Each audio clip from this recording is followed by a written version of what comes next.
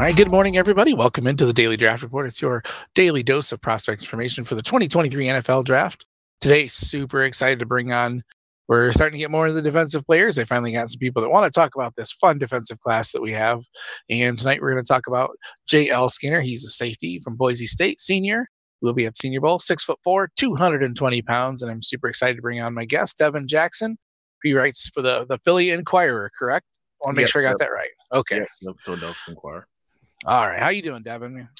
Doing great. Excited because I'm about to head down to Mobile in a few days and be able to take all the players down there and kind of really kick off the draft process and keeping up with some prospects throughout the season and doing some final reports. So very excited for this time of year.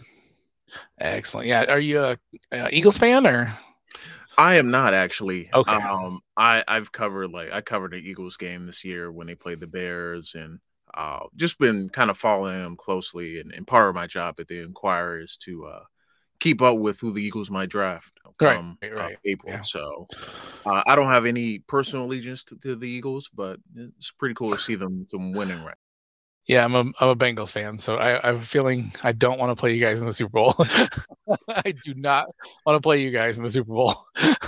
Although the last two times we played San Francisco, it didn't go very well either. So I don't know who the hell I want to play. As long as we get there again, I'll be happy. So gotta make it through this weekend. This will air next week, so you guys will know next week whether I'm happy or sad. Either way, all right, let's dive in here into Skinner. We'll go into his profile.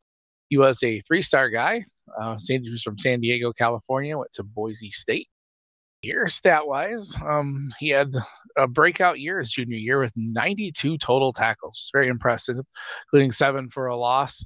Added a couple interceptions, had 4 interceptions this year to add on to another 65 tackles. So statistically, pretty darn good. He had a couple forced fumbles, a couple pass deflections. Did everything you want a safety to do, as far from a statistic standpoint. But as far as the tape, here's where we get going. He is a fun one to watch. Devin, what skills does Skinner possess you think is going to make him successful at the next level? Well, physicality is the immediate thing that's kind of pops on this film. There was a play against Oklahoma State in 2021 where it was a reverse. He went from one side of the field to the other and basically picked up and slammed the guy. And that was really kind of my introduction to him, as a player that I thought could have an NFL future. Because a couple of weeks before, he played UCF and he popped Dylan Gabriel when he was playing for UCF, when he was trying to score on a 2-point conversion. He popped him, and you could tell he's a very physical guy, and he can run the alley well. He does a really nice job in run support.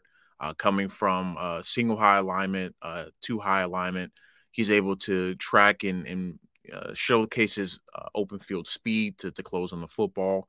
And then one area that he really improved in was his ball skills in 2022. He was able to catch several interceptions this season, particularly 2 in the last 2 minutes against Wyoming this past season, where he essentially ended the game twice.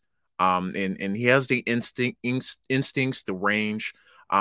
Do have questions a little bit about how he fares in man coverage, and I think that will kind of decide his, where exactly he'll fit in scheme wise. And I think we can kind of sort that out when he's down in Mobile to see, can he keep pace with the slot receivers, or is it more of a tight end eraser? And I think he has a potential to be a tight end eraser just with his size and physicality. So it's a lot to like about his game, and he's the physical guy, not afraid to come up in run defense, and he's built really well, for kind of the modern NFL game. Right. I think one of the most impressive things about his physicality was the way he used it. You see these guys that have these tape, where they just level guys, but you don't see. He's not going to get called for penalties. I swear I saw probably 40 of them where he hit him smart. Like he'd come up and pop him, but he'd have his head up, and he'd do exactly like you want it to do, and he would just level the guy, and the guy's probably doesn't feel very good, but at least, he's not going to be he's probably not going to have a concussion, and he's not going to get flagged for targeting. I know that's stupid that we have to think like that when we're watching these players, but I liked how smart he was when he used his physicality. I think he's not going to get flagged a whole lot. And like you said, he's a guy that has enough range to be a tight end eraser. he's got this. He's definitely athletic as heck. He's athletic enough to cover slot guys, but he'll have to learn a little bit on that.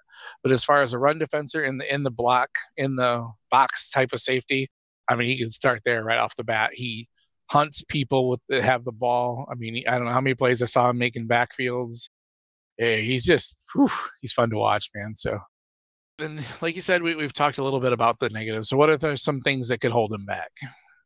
Yeah, I think that the coverage thing is kind of the big one. Like, where exactly does he fit? Because I don't think he's a single high safety. I think he's more of a dual high and can work in the shorter zones. I like him, kind of closer to the box, not exactly in the box, but nearby, taking away like crossing routes, and kind of being kind of that short area enforcer. So, if there was a dual safety alignment, I would like him to be more of a strong safety alignment in terms of being able to take that away. But I really like just his overall awareness. I think when you're asking him to try and defend, smaller, faster slot receivers, he's going to have a little bit of a harder time like breaking down on those shorter routes just because of his height and size. He has fluid hips, but he's not one to he doesn't have like the elite, kind of change of direction. Like he has elite speed, I think, in my opinion, like closing on routes, on shorter routes. But if you're asking him to change direction in short areas, I don't think that's necessarily a strength of his. But I think when you look at the overall profile, you want a guy that can create when teams are going to throw, different types of matchups at him. I think he'll be able to hold up, especially against tight ends. And I think just because he's going to be able to match their physicality, they're not going to be able to like post him up because he's just as big and just as strong as him. And he's going to be physical throughout the route. He gets hands on receivers. He likes to, be savvy about that. And I think that's some area improvement I saw, this year versus last year. I know there was a play against Oregon State where Musgrave got behind him, but for the most part, when he was guarding tight ends this year, he looked really good. Right. It definitely looks so, even though he had statistically a better year his junior year. Last year, he looked more impressive, I thought. I saw someone call him high hipped. I don't know exactly what that means, but that might mean kind of more of the not like he's fluid, but he's not quite as quick with the change of direction. I've never heard that before. So yeah, for taller, just for refs for like taller guys like that they don't necessarily rely on their, like having to shift weight. You know what I'm saying? Right. So I can see that, I don't think that's necessarily a negative. I just think that's just the nature of playing safety at 6'4", 220. It's not going to always look the same as a Greg Newsome or, like some of the elite corners in the game, like Jalen Ramsey. Like it's going to look different. Right. So I think that, it's an important distinction. Yeah, that makes more sense. And you mentioned a little bit about the scheme. Do you want to see him? Are there any teams you think he'd be a good fit on? Do you think he's going to be in? Do you play IDP or? I always have to ask. I do not, but okay. I think. yeah.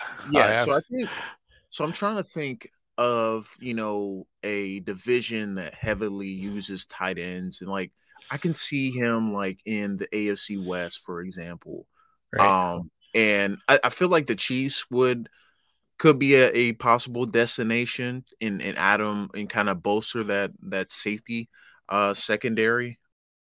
I mean, he will be a natural fit for the Raiders. He feels like the type of dude that bad intentions wants to hit people. So yeah. I could see him somewhere in the AFC West, and really thriving. Against be matched up against the Kelce's of the world, Darren Waller as well. So it's certainly interesting for sure to see where exactly it will be.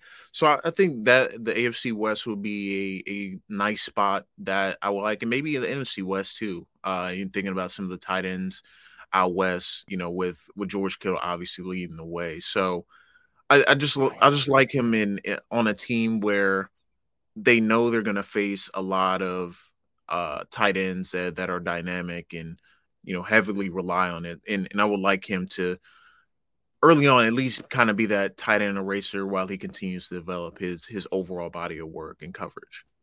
Right. The mock draft database doesn't have a lot of information on him. Someone recently mocked him to the Bills at the end of the first round. I think he's probably a day 2 guy.